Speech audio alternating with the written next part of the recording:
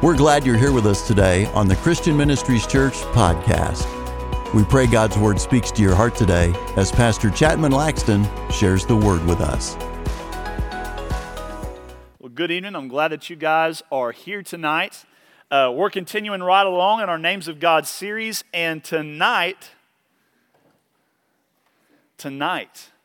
we're going to be talking about Jehovah Tsidkenu. Jehovah Tsidkenu. It's not Tsidkenu. It's kind of a unique name, but it's a powerful name. And I'm just super excited to talk about it. Let's go to Jeremiah 23, verses 5 and 6. This is the first place that it's found in the Old Testament. It says, "The days are coming, declares the Lord, when I will rise up for David a righteous branch, a king who will reign wisely and do what is just and right in the land. In his days, Judah will be saved and Israel will live in safety.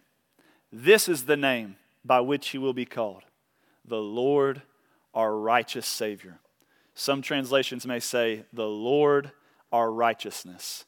And so that's who we're talking about tonight. Jehovah Tsidkenu means the Lord is my righteousness, or the God of my righteousness. In a very similar passage of Scripture, in just a few chapters on in the same book, Jeremiah 33, verses 14 through 16, again, the Lord says it again.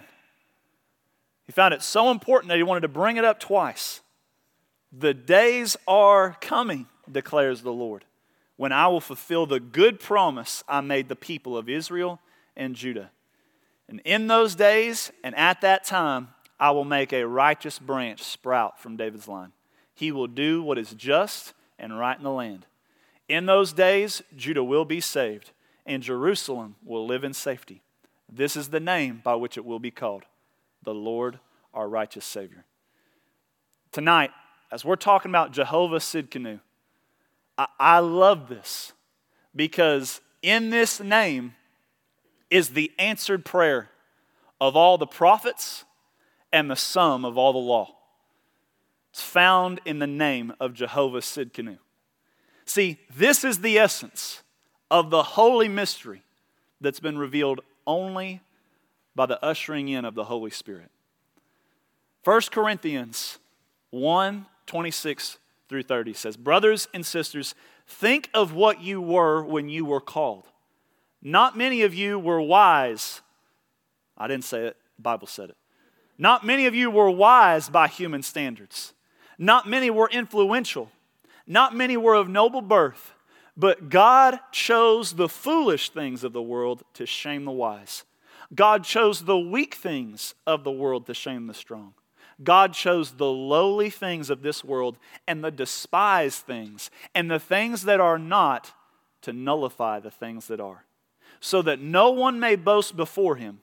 It is because of him that you are in Christ Jesus, who has become for us wisdom from God.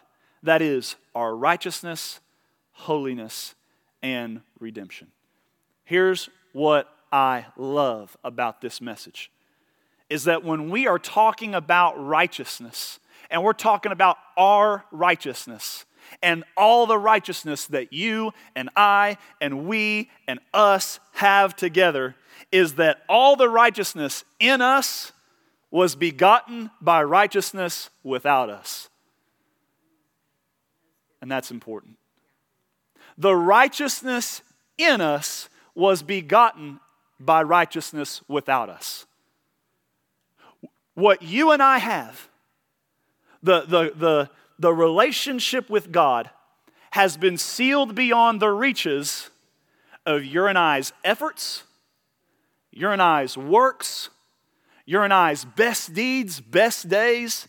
Boy, we sung that song good. Boy, we played that note right. Boy, we checked off all the cards and we showed up and we've been at church every Sunday, tic-tac-toe, 3 in a row. Our righteousness has nothing to do with us. And I don't know about y'all, but that is revelation to me. It's peace to me. And what I love is that any attempt by us to try to attain or achieve, this sounds bad, but any attempt on our own to get righteousness just makes us self-righteous. And it's not the same as the righteousness that God gives. Any attempt on our part to try to become righteous, it just falls short. Here's what's great. This is good news. Romans 7, verse 22 through 25 says, "For in my inner being I delight in God's law, but I see another law at work within me, waging war against the law of my mind and making me a prisoner of the law of sin at work within me. What a wretched man I am! Who will rescue me from this body that is subject to death? Thanks be to you and me. Thanks be to us showing up and serving and preaching and singing. No, thanks be to God who delivers me through Jesus Christ our Lord." See, here's the problem when it comes to righteousness and our problem with seeing God as Jehovah Tsidkenu. Here's our problem. In the process of our sanctification, as it goes along, we don't recognize the nuances and the delicate lines that in our ignorance we paint everything with the same brush in our faith. See, we hear and we understand the need to work. We're going to be good trees. We're going to have good fruit. We're going to produce. So we're going to work. We're going to work for everything, right? Or we fall in the other side and we see the need to accept God's gift of mercy, so we stand around for everything and we wait for God to do everything. And we either fall in one broad brush stroke of it's by everything that you do, or it's by nothing that you do that you're, when in reality, it's a little bit of both parts. See, we do have the need to work. And there are times where there's nothing we need to do other than accept God's free gifts. But in either or, we have to educate ourselves on the intricacies of our faith, or we'll fail to see the proper approach to the different things when it comes to God's grace, the growing of our faith, and our righteousness. Y'all get what I'm saying? See, our approach to those three things, there's just a little bit of some differences in them. And whenever we don't grasp it, we think that redemption can only be attained through works. And that righteousness, therefore, is obtained through works. Whenever that's not the approach at all.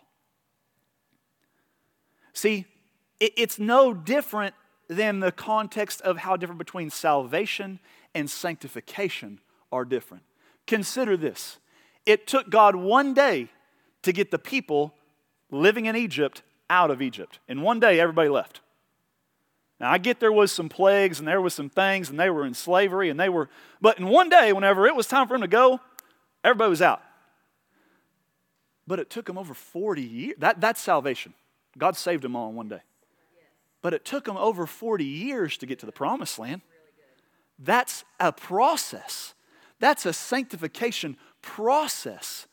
And so we need to be able to recognize that there are things that are different within the parts of our and the aspects of our faith and what we believe.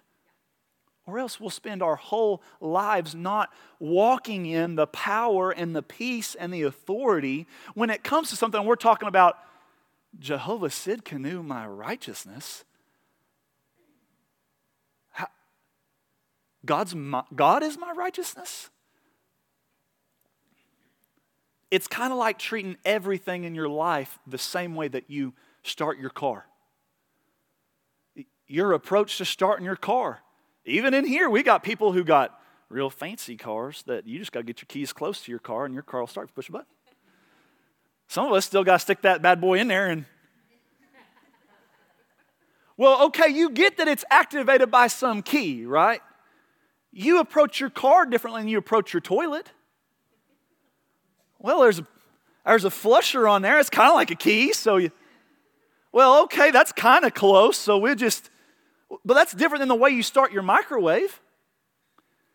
What I'm trying to get you guys to see is you understand that without the right approach to the different parts of your life, you're going to be living in frustration and confusion about why this doesn't work, why I'm not seeing the impact of what I should be getting out of this. And whenever we're talking about Jehovah Tsidkenu, the God of your righteousness, if you think that your righteousness is begotten unto you based on how you, oh man, this is going to get good, this is going to get good.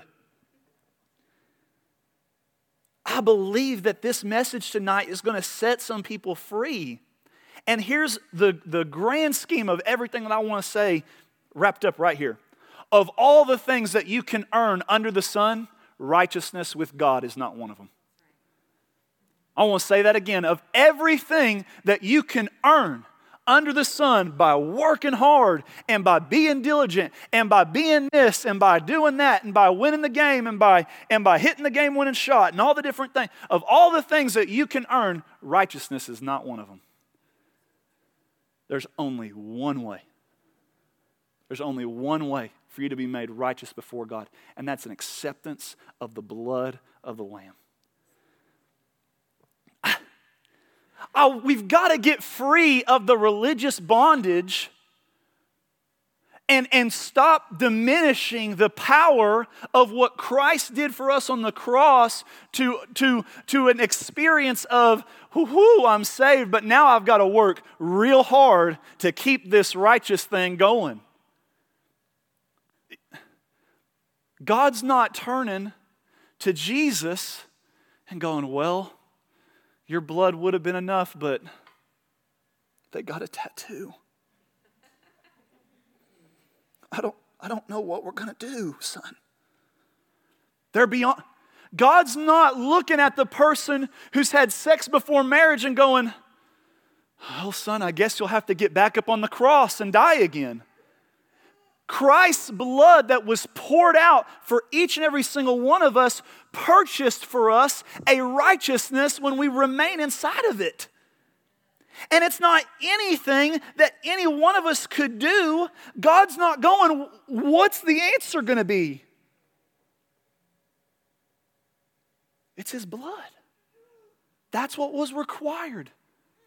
If the law had been enough to satisfy, then the law is what we'd all be living under. But that's not what God wanted in order to have an intimate relationship with us. What He did was He sacrificed His Son and He became our righteousness. When we try to make our deeds be our righteousness, we just become like the Pharisees. And we just get longer and longer tassels on our coats. And we walk around with our deeds on our shoulders draped over, covering up a heart on the inside that doesn't even know who God is. We've got to get this. We've got to get this. This is why what Christ was saying was so radical, because it diminished the God that they were remaking in their own image. And it was lifting back up the rightful place of God and us being remade in His image. And the only thing that could atone for our sin was the blood. I think y'all are getting this. Isaiah 64 verse 6 says this. All of us have become like one who is unclean, and all our righteous acts are as filthy rags. We all shrivel up like a leaf, and like the wind, our sins sweep us away. Our righteous acts, the things that we do that we want to proclaim and put out there and post on social media and get out, those compared to the righteousness of God are like dirty, filthy rags. And you've got to get what's being said here. God's not saying that you're like a filthy rag. But when you try to take the deeds that you do that are good and use them in placement of the blood of Christ, there's no comparison. It's a candle to the sun. Up close, oh yeah, that's all you're looking at, wow. But it's nothing compared to the vastness and the size and the power and the radiancy of the light of the sun compared to a candle. That's what our righteous deeds are like when we try to use them in ways that, again, I have to say, this is not an excuse, though, for us to not attempt to live holy. The Bible clearly says for us to judge our fruit. This is not an excuse to not have self-control or discipline. I heard a quote the other day that our culture has become culturally literate and biblically discerning. What I mean is this. We've gotten to a place where we've immersed ourselves with the way culture thinks, culture acts, culture behaves, and we judge the Word of God based on how it doesn't line up with the culture, and we say, shame on you, Word of God. Shame on you, churches. Shame on you. This is not an excuse to live like. We've got to become biblically literate and culturally discerning, where the way we live our lives and the things that culture is accepting and we're lining that up with the Word, and when it doesn't line up with the Word, what we say is, shame on you, culture. Shame on you, my behavior. We've got to get lined up with the Word of God. So all of this, hear me, it's not an excuse to sweep anything under the rug. That's not what Jesus' blood did. All right? However, we've got to come to a place where we're seeing the importance of Jehovah Tsidkenu, that He has become our righteousness. That we're not taking God's grace in vain. However, we're also realizing it's not something we have to earn. It's not something we have to purchase. We can't buy it. We can't build it. God wants you to experience the fullness of the capacity of the new covenant. In order to do that, He wants to be the God of your righteousness. He wants you to know Him as Jehovah Tsidkenu, the branch that was lifted up in the line of David. Come on. And understand, the same righteous David that killed Goliath fell to Bathsheba. The same, the man after my own heart. We're only righteous in the areas where we allow God to make us righteous. And the only thing that restored David wasn't him working real hard and him striving real hard and him, God, I'll do this. He fell on his face and said, God, forgive me. He fell back under the authority of God. He allowed God to come back in. And this is where we fall under the new covenant. There is no condemnation for those who are in Christ Jesus. But instead, what 2 Corinthians 12, verse 9 says, but He said to me, come on. But He said to me, my grace is sufficient for you, for my power is made perfect in weakness. Therefore, I will boast all the more gladly about my weakness, so that Christ's power may rest on me. That is why, for Christ's sake, I delight in weakness, in insults, in hardships, in persecutions, in difficulties. For when I am weak, then I am strong. Here is the glory of the new covenant, church, that by the power of the blood, God can work out your brokenness, your infidelity, your addictions, your attitude, your abusive background, your failed businesses, your tragedies, your brokenness, your your cynical faith, your stone heart, your drought, your famine, and He can turn it all around for your good because it's His righteousness, not yours. It's His righteousness, not yours. In your lack, He is enough. And you have become His righteousness. I want to put that passage of Scripture back up there. 2 Corinthians 12:9. See, God can work with this person. Therefore, I will boast all the more gladly about my weaknesses. God can work with this person. You want to know why? Because this person has come to the conclusion, it's not about how good I am. It's not about my own power, my own right. Therefore, I will boast all the more gladly about what I am great at. Therefore, I will boast all the more about what I do really, really well. Therefore, I'll boast all the more gladly about what I'll put on Instagram or what I'll put on Facebook or I will boast all the more gladly about my weaknesses so that Christ's power may rest on me. The best thing about me, the best thing about you is the power of God that rests on us when we embrace the fact that it was His blood that was shed. It was the work that He did for us. That's Jehovah Tsidkenu, the Lord of our righteousness. We've got to come to this place. And I get it, you think you're a bad boy. You think you're a bad girl. But Paul was a pretty bad The guy who wrote that scripture he's beating Christians to death. But the moment that he took a hold of the righteousness of God, radically changed his whole life. And then he just went on to preach over the entire continent of Asia and all over the world and wrote 2/3 of the New Testament. Well, what do you think could happen in this room? If we could get a hold of the righteousness of God that we don't have to work for. Well, what makes Paul so righteous? Who gives Paul the right? He accepted his eternal need for God to be his righteousness. 1 John 1, 8 through 10. If we claim to be without sin, we deceive ourselves and the truth is not in us. If we confess our sins, He is faithful and just and will forgive our sins and purify us from all unrighteousness.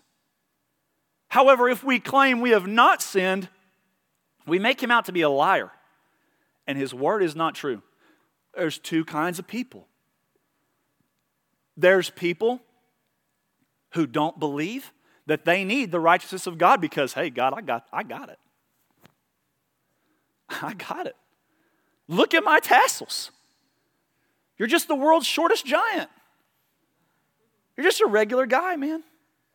Your deeds don't amount to anything of any significance beyond,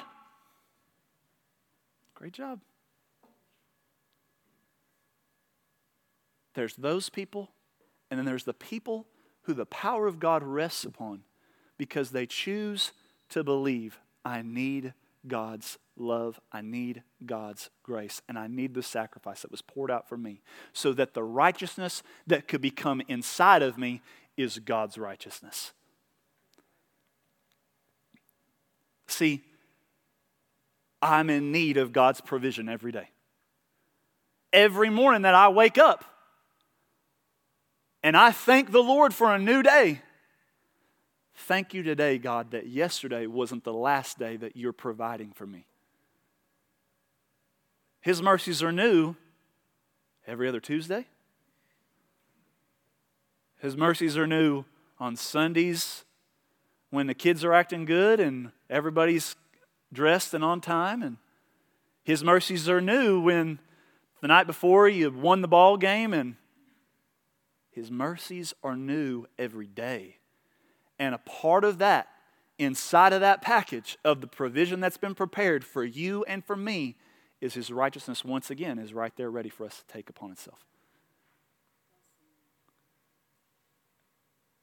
He's done getting us to a point where he's saying, all right, I've carried you for 15 years. Go be righteous without me. That's not the way God operates. Every day, my righteousness is sufficient for you. Every day, my sacrifice is here for you to take upon you. Today, again, here is my mercy. Again, here is my mercy. I am the God of your righteousness. That's what he's saying. I'm the God of your righteousness. You don't have to provide righteousness. That's actually not a part of what I've signed you up for. But we got a whole lot of Christians living in shame, condemnation. I'm not worthy. I'm not I'm not this. I'm not that. I can't have it. Somebody told me that because my skirt was too, therefore I'm going to hell. My hair's not up in a beehive. I'm going to hell. We've gotten to a place where we just create some more law. And it's not even law that's in the Bible. We're just going to create some new stuff. That's not the God of your righteousness. Because if the law could have fixed you, I've said it already. If the law could have fixed you, Jesus Christ was the perfect lamb. He was what was needed. And he was the scapegoat for our sin. He was sent to the cross to be killed and murdered on our behalf for what we deserved. I love what A.W. Tozer says, is that the only sin that Jesus ever had was ours. And the only righteousness that we can ever have is his. I'm going to run that by you one more time. The only sin Jesus ever had was ours. And the only righteousness we can ever have is his. And you guys have to see, this was the plan. This was the promise. This was what all the law and all the prophets and everybody was speaking about was there will be a day where we don't have to do this anymore. Where a way will be made in the desert. And we'll walk into a relationship with the Lord like we've never had before. There will be a day. Ezekiel 36:25 talks about, I will sprinkle clean water on you and you will be clean. I will cleanse you from all your impurities and from all your idols. What he was speaking towards was that there would be a day where I will come and I will cleanse you. I will come and I will wash you. I will come and I will make you clean. I will come and I will fill you with my righteousness. And this next verse perfectly explains how God sees you. And I just love the simplicity of the way Jesus speaks so plainly about something that we tend to build up and we make it this big, pointy, unapproachable mountain of the righteousness of God. And how, John 13:10. Jesus was going around and he's washing the disciples' feet. And Peter's like, Lord, don't wash my feet.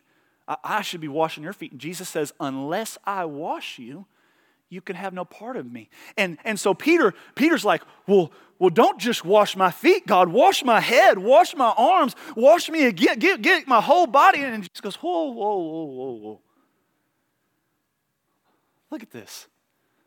Those who have had a bath need only wash their feet. Their whole body is clean. The righteousness of God, the God of our righteousness, he's cleansed you. You might have some sin in the way. Look, you don't need to take a whole bath again. You don't need to take a whole bath again. If you're in here today and you was saved and you're in that place of you're being tormented, I don't feel righteous because I'm not acting righteous, and I'm not acting righteous, so I'm condemned. And because I'm condemned, I can't have. Jesus is going, whoa. Those who have already had a bath don't need to have their whole bodies washed again. They just need to wash their feet. Jesus isn't making excuses for you stinking. You need to wash your feet. But you don't need to go hop in a whole bath again. Just wash your feet.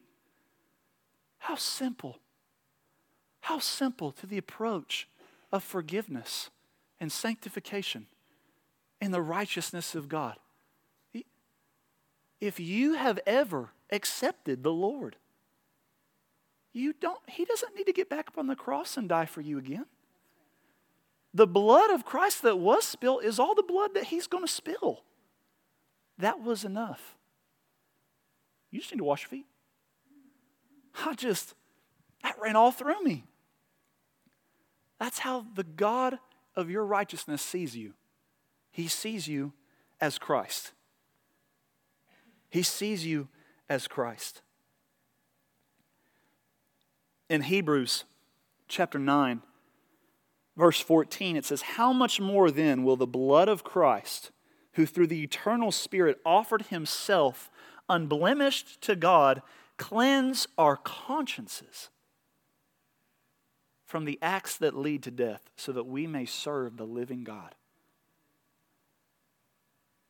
What was being said was, if the blood of heifers and goats cleansed us of sin, how much more?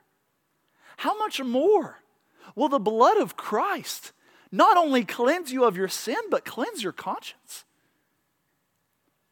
He's become the God of your righteousness. What that means is He's become the source of your righteousness. He's become the very thing that makes you righteous.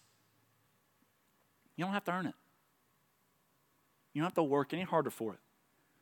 Son, daughter, your God is not looking at you like, where is your righteousness at?